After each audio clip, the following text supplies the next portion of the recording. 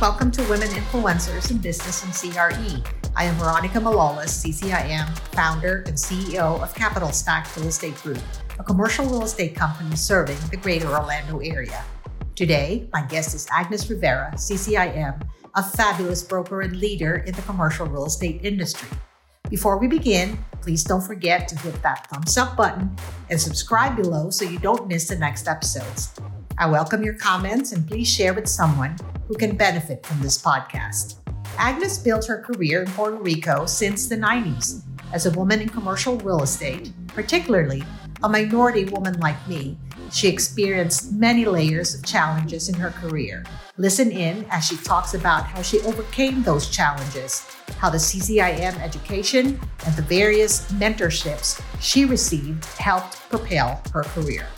Get ready to be inspired by my dear friend and colleague, Agnes Rivera. Hello, Agnes. How are you? I'm doing great, Veronica. How are you today? I am good. I'm in Florida and it's super hot and humid. Now, you are in Hawaii right now, aren't you? Yes, I am. I'm in Hawaii today. I'm 6 hours behind you. I know. Thank you so much. I know you probably just got up and got ready for this podcast, so I do appreciate that so much. Don't worry about it. I'm used to it. Yeah, you're such a traveler and such a great woman of influence. So I'm so very happy to have you on my podcast today. No, it's my honor. Well, you're here because I wanted people to hear your fabulous story about growing up in Puerto Rico and then eventually ending up in Hawaii and being such a successful commercial real estate woman. So tell us about your story. I'd love to hear it.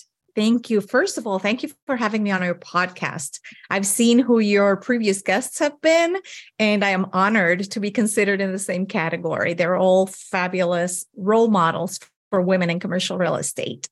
And so are you. Thank you. I was born and raised in Puerto Rico. As you know, I went to school there. I went to college in the States for a short while, but then I returned and I worked in Puerto Rico my whole life until fairly recently. I've only been here in Hawaii for a few years, and I am still in the transition process. I do spend quite a bit of time in Puerto Rico still. But like a lot of people, I started out in residential real estate in the 90s. And back then it was a completely different world. Tell us a little bit about the 90s when interest rates were so high. Yes, interest rates were high, but people were not scandalized by it because it was just the normal. We have recently become so used to the low interest rates. That's right. That now people consider 6% high, when back then the normal was 8%, even 10% and 11% sometimes. Yeah. But it was very different, not just because of interest rates, but because the internet was just starting out. Oh, look at that. That's great. Our listing appointments, we had to go with a camera, take pictures on film and have them developed. And then we would walk around with 3-ring binders. And on those 3-ring binders, we would have all of the property information and the printed out pictures of the properties that we would show our clients. So how old were you when you became a real estate agent? Oh, I was in my late 20s. Okay. I was in my late 20s. I had already been working for about 10 years. And I used to be a marketing manager for Simmons Caribbean. So I came from the corporate world. I see. And that probably made it a little bit easier to transition from residential to commercial. Is that correct? That might even have been one of the reasons. Oh, so tell us about that. Okay, so I was working for a large commercial and residential agency in Puerto Rico. I had about 200 agents, 5 offices, and I worked residential, high-end residential in the San Juan, Condado, Ocean Park areas. Yeah. I was sitting at the reception desk one day after 6 years of working residential, and a businessman walked in, suit and tie, very professional. He was the president of a pharmaceutical company in Puerto Rico. And they needed an office in the metropolitan area. and asked me if I could help him find an office. Now, back then, I was probably supposed to refer that to the commercial department, but I was missing the corporate world so much. I really missed wearing a suit every day and going into an office. I think I saw that maybe as an opportunity to get a little bit of that back, working with a pharmaceutical company. So I said yes. No fear. No fear. No idea what I was doing. There was no YouTube or anywhere to go and get educated on commercial real estate. So I kind of like faked it till I made it. Yeah. I started calling up offices. They would hang up on me because I didn't know the right questions to ask, until I met a very kind landlord who asked me over the phone, "You don't know anything about commercial real estate, do you?" And I said, "No." And he said, "How have the other landlords been treating you?" I said, "Terrible." And then he said, "Come tomorrow to my office at 9:00. And he sat with me for 2 hours and gave me the basics. And then he ended up giving me a job. And I worked as his in-house real estate broker for about 10 years, 10 or 12 years. Isn't that amazing how sometimes because you are fearless in taking a bold step in a direction that might be obscure to you, that because you exerted yourself and effort, somebody recognized it and opened the door for you. So that's wonderful. So is that where you actually developed your commercial real estate career? Yes, I started working with him in 2004. He owned about 1 million square feet of office and retail space. And he was tired of dealing with 20, 30 brokers at the same time. So he said, I'm looking for somebody to work for me full time in my office and kind of be that in between me and all of these brokers. Sure. And that came just at the right time because, as you know, 2007, 2008, when the market crashed, I was on I had a full-time job. Yeah. That I really enjoyed. And it was in commercial real estate. I was completely honest with him. And I told him, I don't know anything about commercial real estate when I started. And he said, "Don't worry about it. The commercial part, I can teach you." That's awesome. I need somebody like you who's bilingual, who has corporate experience. I need someone like you, and I'll teach you the commercial part. Right. And so you consider him to be your mentor? He was a mentor. He was very much a mentor. I had never thought of him that way, but yes, he was. He was a mentor. And if it wasn't for him, I probably wouldn't be here. Sure. And you worked for him for 10 years. And I was the in-house broker, yes. Who was it who encouraged you to get your CCIM, which, by the way, for listeners who are not familiar with CCIM, it's Certified Commercial Investment Member, which is a designation considered to be the global standard for excellence in commercial real estate. Very tough work. Absolutely. So I worked for several years without even knowing that CCIM existed. But I knew deep down inside that there was a lot that I did not know. And I think the turning point was when I was negotiating a lease for a large Fortune 500 firm. I don't know if I'm allowed to say the name, but it was a large Fortune 500 firm. I would say about 20,000 square feet of office space. And they flew in to Puerto Rico, their whole real estate department. So I was sitting in a conference room with 7 or 8 men who were experts at commercial real estate, who were negotiating these. And they were speaking a language that I did not understand. Sure. I felt so lost during that meeting. And every time they would talk about usable square feet and rentable square feet or TIs, I would run into my office. I had a little BlackBerry. And I was like, yeah, I remember those days. I was like, "Excuse me, I have to answer this call." And I would run into my office and Google whatever it was they were talking about. And then as soon as they left, I said, "I cannot go on like this." Sure. That is the worst feeling, being in a boardroom and not knowing what's going on. Right. So I Googled commercial real estate education. I did know a CCIM who had talked to me about CCIM. And I said, I have to do this. I have to do this because I am not going to go through this again. Yeah. Because in Puerto Rico, we didn't have the classes available to us. Back then, most people from Puerto Rico had to travel to the mainland to get the CCIM education. Yeah. And I signed up for the 101 in Pembroke Pines, Florida. Uh-huh. And my instructor was Robin Webb, past president of CCIM Institute, and Blaine Strickland. And my intention was only to do the 101 and get the basics just for my own knowledge. Sure. However, once I sat through the first day of classes, I said, what kind of magic is this? And why didn't I do this sooner? And I was hooked. And I was hooked. And then I ended up doing the whole process. And when did you get designated and get pinned as a CCIM? I got my designation in 2012. Mm-hmm. It took me a few years because, like I said, I had to take a whole week off from work. Yes. Travel and do it. So I got my designation in 2012. And in 2013, I became the president of the Puerto Rico chapter. Congratulations. That's so amazing. Thank you. And then, it was a very small chapter. Still. I was president for 2 years.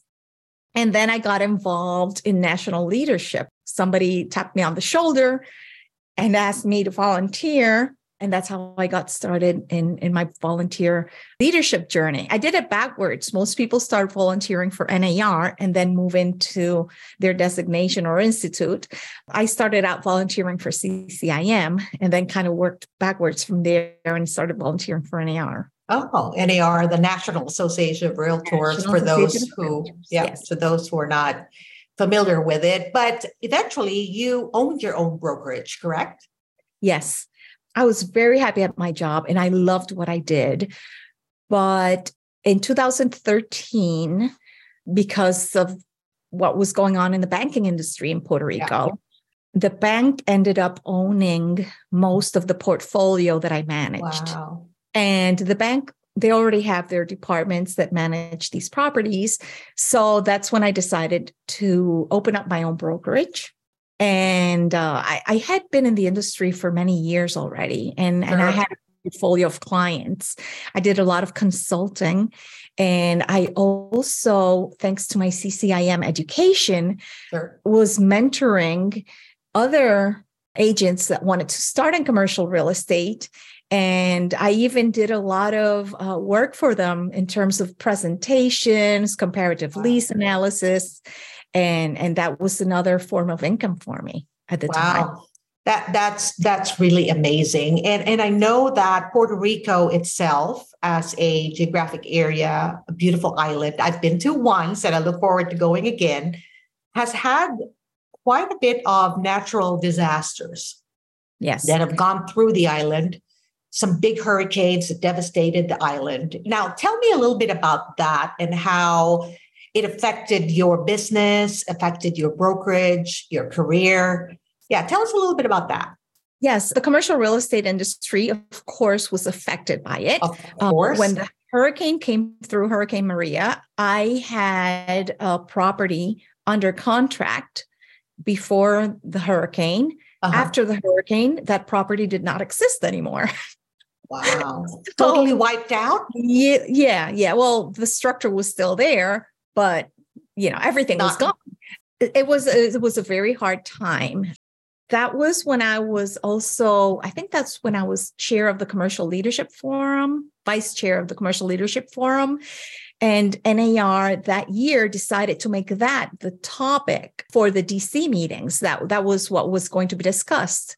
So we had Cynthia Shelton, CCIM, who is also from Florida and a past president of the Institute. She was a speaker speaking about Florida. I was speaking about Puerto Rico. And then we had also somebody who had been through the floods in Texas. And because it affected the industry so much. Oh, my goodness. I can't even imagine. I mean, I'm from Orlando, well, south of Orlando, but the greater Orlando area. And there have been many hurricanes that have gone through my area. And I know how tough it is, especially for us who live in an area that is devastated by natural disasters. And also because our careers are based on real estate, which is, of Yes. course, physically Mhm. sometimes devastated, damaged, and affected by these. So I wanted to move on and, well, before I do that, let me ask you. So how did you end up being in Hawaii? Well, I met someone. Yes, when I was Someone wonderful. volunteering for CCIM Institute, I met my current boyfriend, Leo Coach, who's the past president of CCIM Institute, and we started dating long distance, which worked perfectly for us at the time because we both ran commercial real estate businesses. We were busy with volunteer projects. So we were working 24/7. And then once a month, we would meet either at real estate meetings, which was maybe 6 or 7 a year between RPAC, National Association of Realtors, and CCIM. That right there is about 7 meetings a year. Yeah. And then whenever we didn't have meetings to meet up, we would come up with a different city in the United States where we could meet in the middle. I see. And so you made the decision to go ahead and move to Hawaii, not yet permanently, but you're in the process. But I'm mostly here now. And it was after the big hurricane that kind of accelerated the decision. Wow. Yeah. And I know Leo, what a great guy. So I'm just so happy for the both of you. Yes. And he is very blessed to have you. I'm sure. Oh, yeah. He's the lucky one. That's awesome. So now I'm going to ask you about if there was one challenge that you can think of that you have overcome. If you could share how you overcame that, that would be so awesome. Yes. Well, I think as women, and you and I as minority women have special challenges. That's right. Especially in the commercial real estate industry. As you know, there was a recent study, and it turns out only 1/3 commercial real estate practitioners are women. Yeah. And out of that third, women make less than men. Yeah. Like the gap in commissions, I think it's about 50%. 50% is the gap. And it happened to me. Like I have so many stories. We could probably be here for 5 hours. One of the most obvious was there was a building that had for sale sign, a commercial building. I called up the agent and he said, okay, but my commission split is 25-75. So you only get 25%. Said, how could that be? That doesn't make any sense. I have a qualified buyer. No, it's 25%. So I called up another CCIM colleague and he said, no, I just showed that building to my client and my commission split is 50-50. So that is tough. And that is something that, and it was not that long ago either, that we had to overcome. I've had clients also ask me if there's a man that works in my office because they feel more comfortable working with a man. So very common. Once you start, I think it's like a process, right? The first few times you're just in shock. Right. Then as it happens again, you start getting a little bit angrier. And there comes a point where you just say, no. Yeah. No. Absolutely not. I am a professional. I'm doing a good job getting you these properties and negotiating on your behalf. If you want to go to a different agent, that's fine. But I will not bring in a man into this deal just so that there is a man representing you. That's right. And once I think you have to get to that point, especially if you're like a nice person that doesn't want to offend your client. Yeah. But once you do it, like you do it the first time, and then it just becomes part of who you are. That's right. That's right. So you actually had to lean in a little bit more or actually fight for your place. Is that how you overcame that challenge? Yes. I think at the beginning, I was just afraid that I would lose the client. This one in particular was a referral from another CCIM in Nevada for a hospitality deal. Before I said no, I did call the referring broker and say, listen, I don't want to put the deal in danger. Sure. But this is what's going on. Do I have your blessing to be a little bit tough with this client? And he said, absolutely. I apologize. I had no idea that would happen. You do whatever you have to do. I'm behind you. Wow, that's pretty awesome, because the truth is, we may be fearless and bold in trying to overcome a challenge, but most of the time it also takes a village, right? People who would support you, support us, to say, go ahead, do what you need to do so that you can claim your stake in whatever it is that you do. Would you agree with that? Absolutely. It takes a village and it takes mentors. That's right. And I've been so lucky to have so many brilliant women in commercial real estate to look up to. Some of them have been on your podcast, Yes. like Rivera and Dina, but also women who are past presidents of the Institute, like Cynthia Shelton, and even past instructors that I had for CCIM Institute, like Susie Jones-Walker, who taught me, my value and to charge for what I'm worth. Oh, that's amazing. And not forgetting, of course, male mentors as well, because I believe personally, Agnes, if we're kind of having a conversation about this, Robin Webb, you've mentioned him earlier, was my mentor, still is. Wow. Yep. Ben Crosby, who of course is a big name in land real estate. Ben Crosby is wonderful. When I was chapter president and I was putting together a CCIM class in Puerto Rico, I was having a hard time getting quorum. Ben flew his own plane to Puerto Rico to participate in the class just so that I could have quorum and the class didn't have to be canceled. That's the kind of family that you find at the CCIM Institute. And once you start volunteering and you start making that network, because it's super important to have a team around you and have a network. And once you start developing that network, you meet people like Robin and like Ben who will do something like that for you. That's right. Because they believe in what you're doing.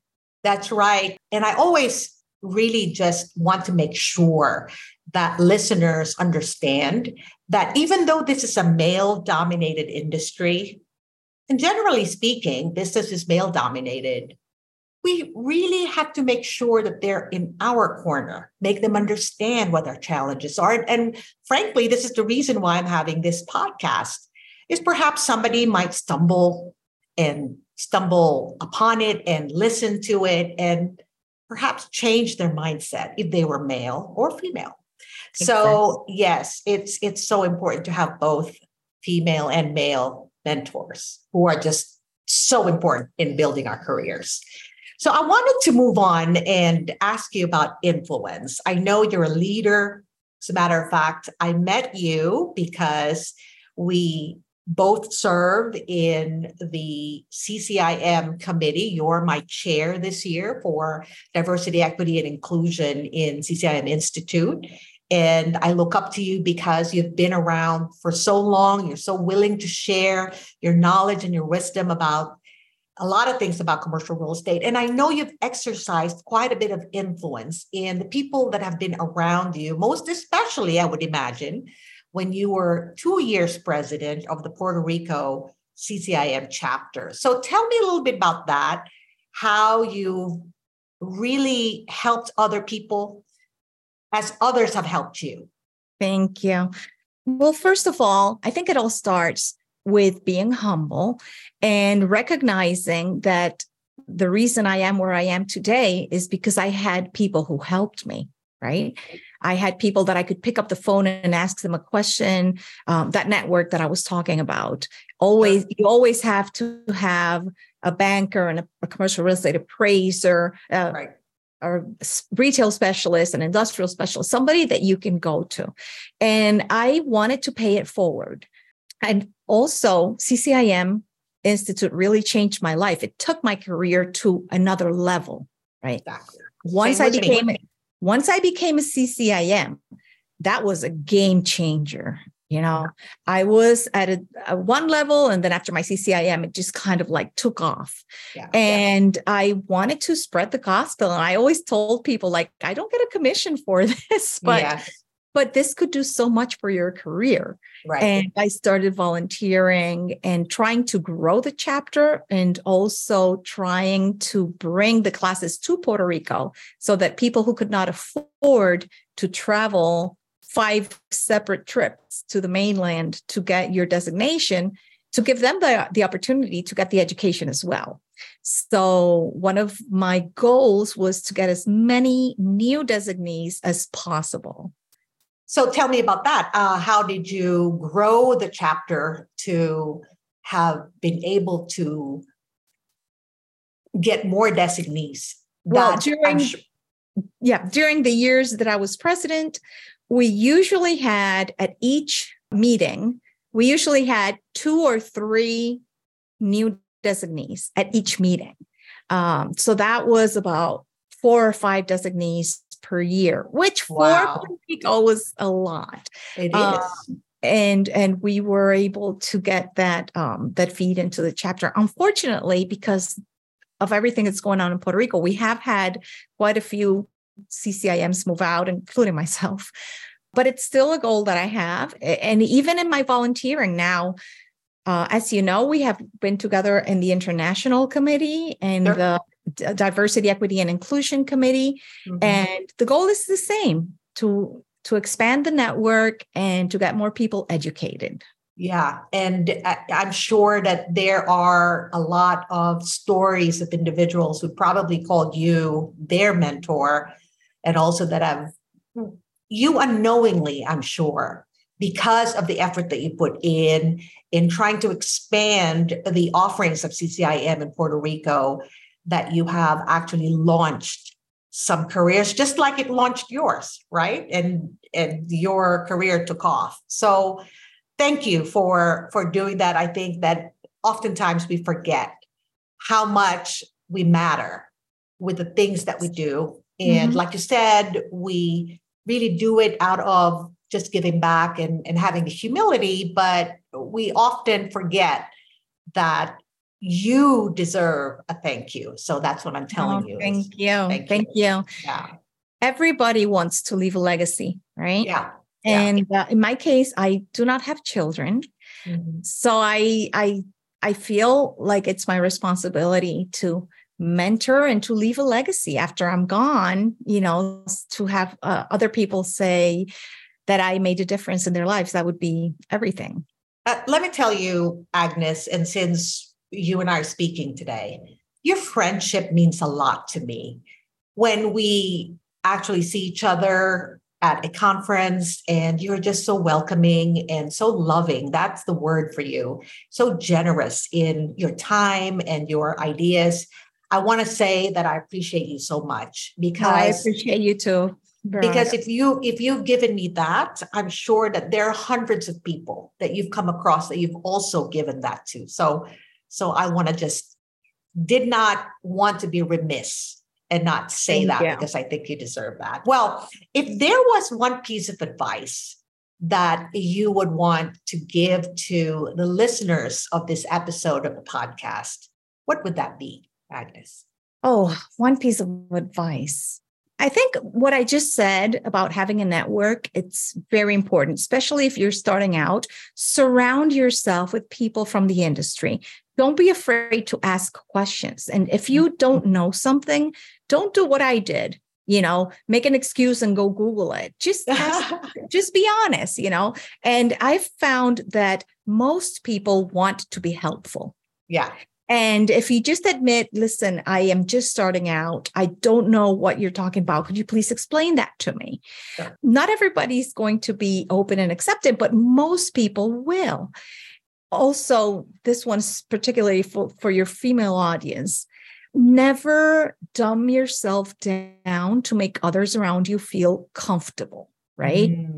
Once you get to a certain point in your career where you're educated, where you have experience, there's a big chance that when you go into a meeting, you might be the smartest person in the room, or you might be just as smart as everybody else.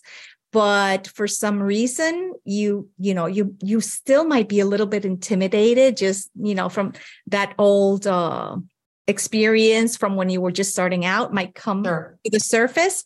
So just be very confident, be assertive, and just be honest, an honest human. Just have that confidence that you can do this. Wow. I love that, Agnes. Really, I do love that because oftentimes as women, I think it's natural for us to be accommodating, to try to make us feel like we're serving rather than we're leading. Yeah. Right. But as capable as we are, like you said, it's okay. It's okay to lead. It's okay to be bold. It's okay to have no fear like you. Oh my God. I love it. I love it. Now, I'm sorry, you wanted to. And I was going to say like something that just popped into my head. This is advice for everybody who's in the commercial real estate business. And it's a big mistake that I made many, many times when I was starting out. Find out who the decision maker is in a deal as soon as possible. Yes. Because oftentimes when you're working with a corporation instead of an individual, they might send an assistant ahead to gather information, and you might spend all this time selling to this person who has absolutely no decision making. Yes. And That's you right. just lost so much time. So try to find out who the actual decision maker is as early in the deal as possible. That's definitely good advice. I always tell my team, whenever they tell me, oh, Veronica, we have this transaction we could do, I always say, are you talking to the decision maker? Exactly. Yes. Because, if you're starting out, really, that's not an easy one to discern, right? Because you don't know how to ask the right questions. But yes, that is absolutely good advice, Agnes. Good advice. So we've come to the part of the podcast where you can ask me one question. And I didn't know whether you actually had thought about this question. And I'm so sorry. We can pause actually. No. Okay. All right. That's fine because like you said, I have known you for several years. We have been in the same committee together at CCIM Institute. And I have also attended your meetings at NAR Commercial, where you have been the vice chair or the chair, and I have been there to support you as well. And we might have kind of like a similar path in the industry and the same passion for volunteering. Sure. This is a question that I get a lot, but I would like to hear your answer. Okay. How do you balance your professional life and your volunteer life? Do you feel like one takes away from the other? And do you see yourself continuing this path? That's a very good question. And certainly a question that everyone in the volunteer world should be asking themselves all the time. And I'll tell you, I live a life, and of course, Stephen Covey was my best sort of author that I've read all of his books, right? Great motivator. And I used to have the BlackBerry, what do you call it? The planner that he used to have. Can't even remember the name of it. I had his motivational tapes. Yes. And I will tell you that everything that I do is based on the big rocks, little rocks principle of Stephen Covey. And if some of you who are listening have never heard of that, just Google Stephen Covey and maybe put in big rocks and little rocks, and you'll see a short video of him illustrating that. And it's so amazing to me how he sort of made this metaphor or this picture about you putting your big rocks in the jar first, and the jar being your calendar, right? The time. You cannot make more time. Time is static. It's what it is. It's all you have, right? So the big rocks would actually represent what is most important to you. And to me, that would be family. And at this stage of my career or a stage of my life, I'm mature. I'm probably a lot older than you, but, and I've said this on the podcast, I'm 60. So at this stage of my life, I really want to go on a lot of vacations because my husband is also older. And so while we're young and healthy, we'd like to do more vacationing. So those are the things that go in my calendar first, the big rocks. And then the small rocks, right, would be work, because we have to do work and we have to be able to take care of our customers, take care of our team, take care of everything else, right? And then the little rocks would be my volunteer work. And it almost seems like I do a lot of it. But frankly, the reason why I really, really love to volunteer with large organizations like the National Association of Realtors and CCIM Institute is because the meetings are really very high level. We have good staff that support us. And so it doesn't really take up so much of our calendar slots.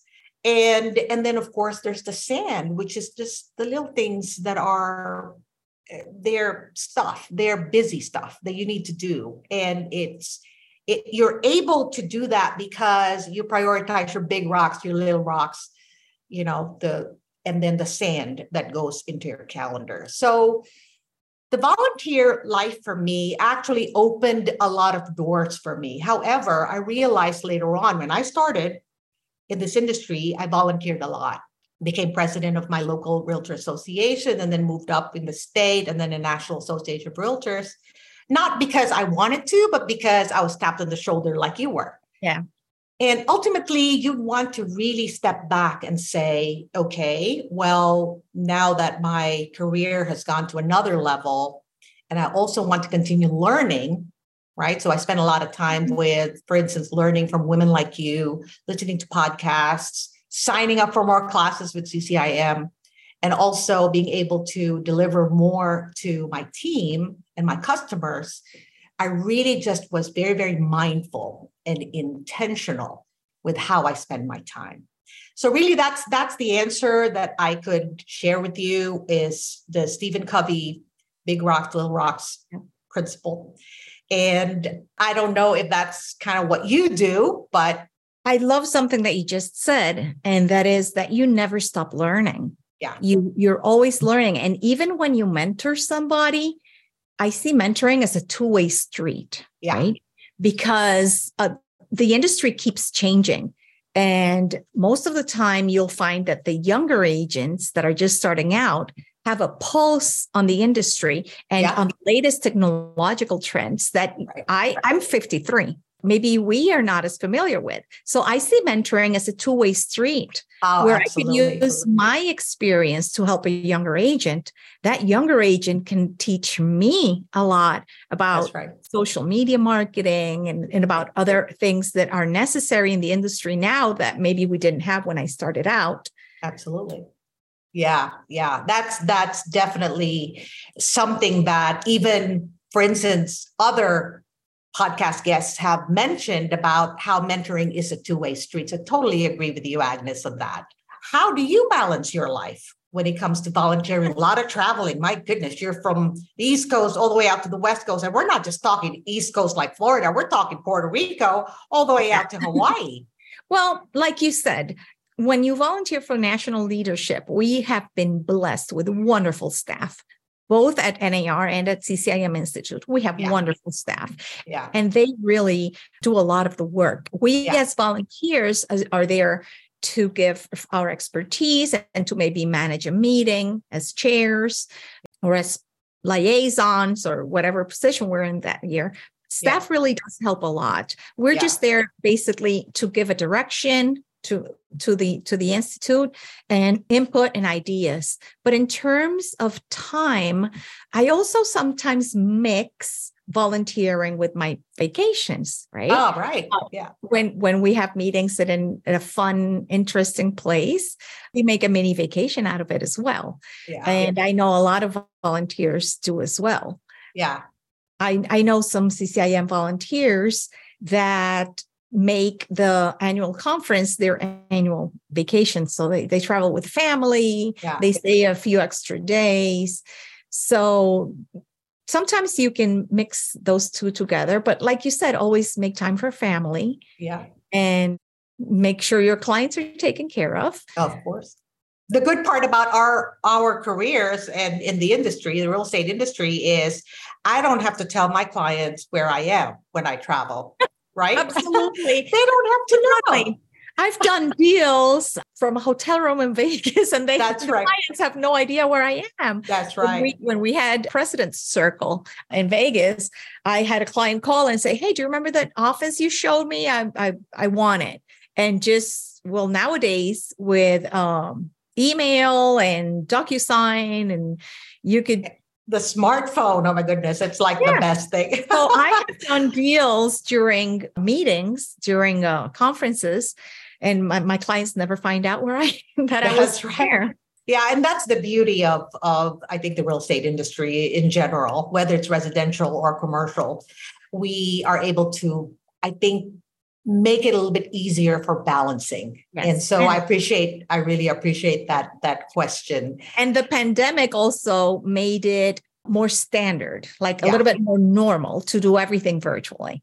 Yeah, absolutely. Well, Agnes, I want to thank you again for being such a lovely guest on my podcast. And I'm quite sure that people who would be listening to this episode are going to take away so much from what you've just shared, especially your story. My goodness, and you're right. Being a woman of color like you and like me, and so many other women out there that are trying to make it into a very male-dominated industry, it is not easy, but they need to stay strong and focused and just rely on their network, as you had said, and be a part of a community that will not just further them, but they in turn can further others like you have.